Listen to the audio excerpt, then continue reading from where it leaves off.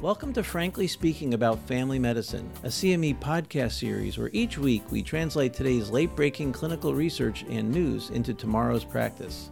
I'm Frank Domino, professor in the Department of Family Medicine and Community Health at the University of Massachusetts Medical School and editor-in-chief of the 5-Minute Clinical Consult series.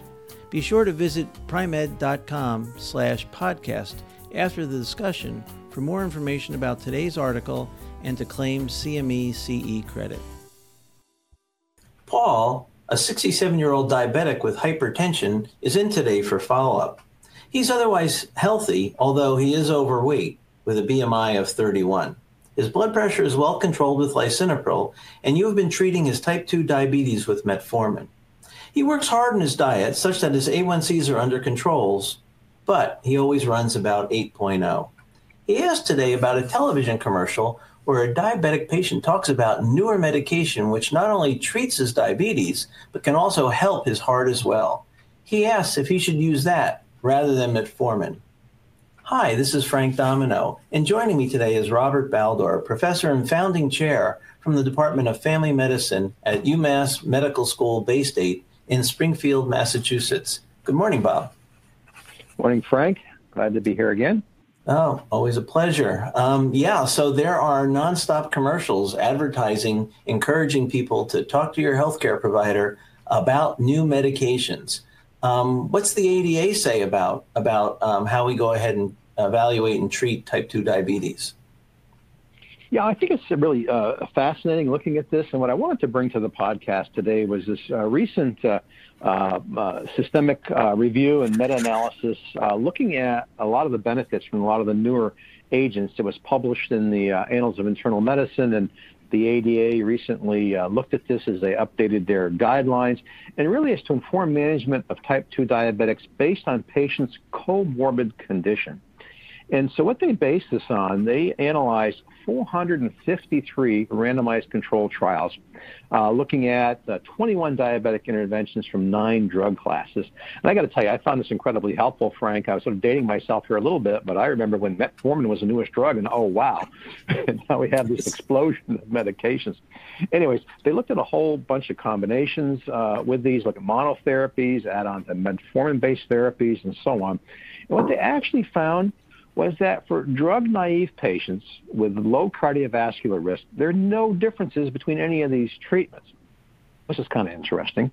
They did note that if you wanted to lower your A1C level, the insulin regimens, and if you use the GLP-1 agonists, those are the glucagon-like peptide-1 receptor agonists, and you add them to metformin,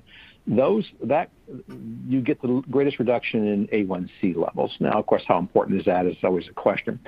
For those, though, with low cardiovascular risk who received metformin already as background, no clinically meaningful differences between treatments based on mortality and vascular outcomes. Looking at the big picture stuff, no real difference there. But for those with increased cardiovascular risk who are already receiving metformin in the background, they did show that adding various GLP-1 agonists or some of the SGLT inhibitors, those are the sodium glucose cotransporter 2 inhibitors, they were able to reduce all-cause mortality and some reduced cardiovascular deaths as well. And there was some reductions also in heart failure and end-stage kidney disease with some of these agents. And so we'll talk a little bit more about them as we go along in the podcast. Not a lot out there for significant risk, although they did flag 2 significant risks. The use of subcutaneous semaglutide was associated with increased risk of developing diabetic retinopathy, and the use of sub-Q cantanagliflozin. I'm terrible at pronouncing these names, Frank. You know that I've been murdering the English language for years. There was an increased risk of amputations. Yeah.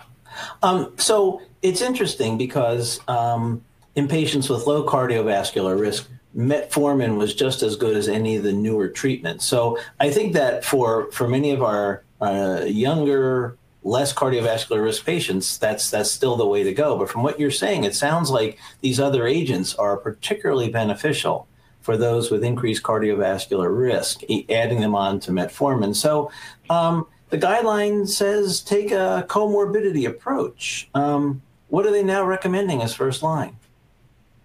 Yeah, well, I wanted to say a little bit here. It's still for first line for all diabetics, regardless of your underlying comorbid condition. Emphasis on lifestyle modification, Frank, weight management and exercise. That was up there, number one, which was great, along with metformin. So you're starting everybody on metformin and these diets and exercise programs. However, you want to characterize folks into three basic buckets, or four buckets, I guess. One is, do they have atherosclerotic coronary vascular disease, or are they high risk for that? High risk for that is being defined as being older than 55 with known coronary artery stenosis, disease stenosis, greater than 50%, or known LVH. The other bucket was, do they have heart failure, and that's with an LVH ejection fraction of less than 45%, or do they have chronic kidney disease, and they classify that as the group with the GFR between 30 and 60, regardless of their A1C levels, by the way. So if you have these, then they're saying you should add something to the metformin, all right? And I'm not going to go through all of this because it's pretty involved, but for example, those with known atherosclerotic vascular disease should be preferably prescribed a GLP-1 agonist that has been shown to have proven cardiovascular disease benefit. And basically, the FDA label indicates that they've shown a reduction in cardiovascular disease events. There are actually several to choose from. Liraglutide, dulaglutide, semaglutide are the ones they have there. The alternative, of course, is to use an SGL2 inhibitor, and that's assuming that the patient has an adequate GFR. Okay, let's talk about GFR, because that seems like one of the decision points. How does this guideline suggest we deal with patients with possibly lower GFR? Yeah, they actually call that group out, and I think it's a good question. So if you have a patient, your main concern is a chronic kidney disease, so right, they don't have heart failure, or they really don't have significant coronary vascular disease, but you're concerned about their kidneys, they specifically refer to those with stage 3, moderate disease. That's the GFR between 30 and 60.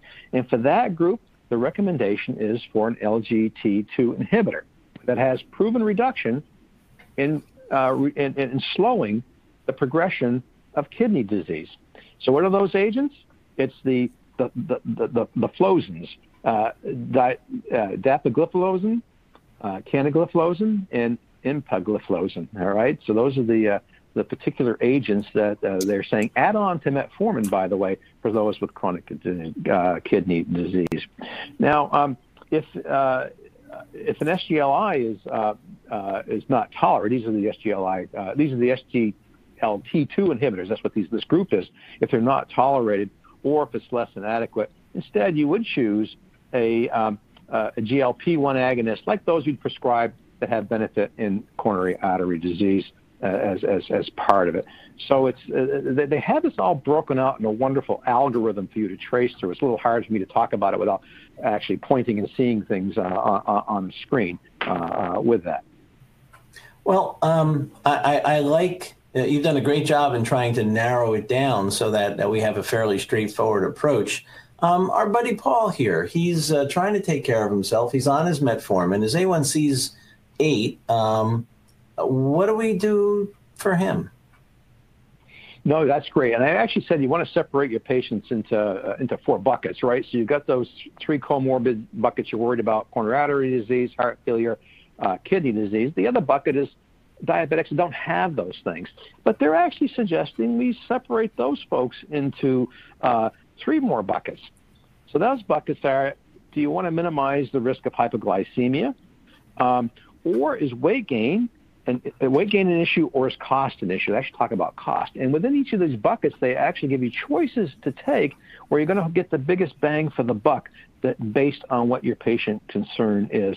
Now, Paul, let's talk about Paul. He's overweight, BMI of 31. So I choose an agent from those that have benefits in minimizing or promoting weight loss.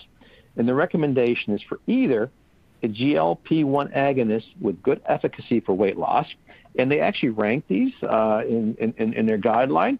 So these are the tides. You got semaglutide is best, followed by liraglutide, followed by dulaglutide, followed by exenatide, followed by lexinatide. Okay, so those are so they actually rank those. Again, I'd call your attention to the algorithm, or an SGLT2 inhibitor. And those that weren't ranked, those are all about the same in what they're doing, and those are the Flozins, the category of that are there. So, Frank, this is really a very helpful guideline, and this guideline can be downloaded and printed out for easy reference. And I encourage people to do that. And as you're thinking about your diabetics, to categorize them into these different, again, gets at this concept. Let's personalize our approach to what we're doing for folks. But remember, the initial treatment for most and ongoing treatment remains lifestyle changes. Walking every day helps, and prescribing metformin as your first line agent. Bob, I agree. This guideline, this information has been discussed for a while, and its time has come. So thank you. We'll do our best to try to put a link up on the landing page to that algorithm. But this is terrific. Thank you, Bob. Thank you, Frank. Always a pleasure. And as I say, I remember getting excited when metformin came on board, and I've been really confused about all these agents and this explosion about agents, and patients definitely coming in and asking about them. So I found this incredibly helpful to go through this. Practice pointer. First-line therapy for treating patients with type 2 diabetes remains lifestyle change, including weight loss and physical activity, and the drug metformin. Choosing what additional therapies is needed should be based upon your patient's comorbid conditions. Check out the website for more information. Join us next time when we talk about atrial fibrillation and whether we should pursue rhythm control or rate control in the management of our patients. Thank you for listening to Frankly Speaking About Family Medicine, brought to you by Pri-Med. To claim credit and receive additional information about the article referenced in today's episode, visit primed.com/podcast, and see you next week.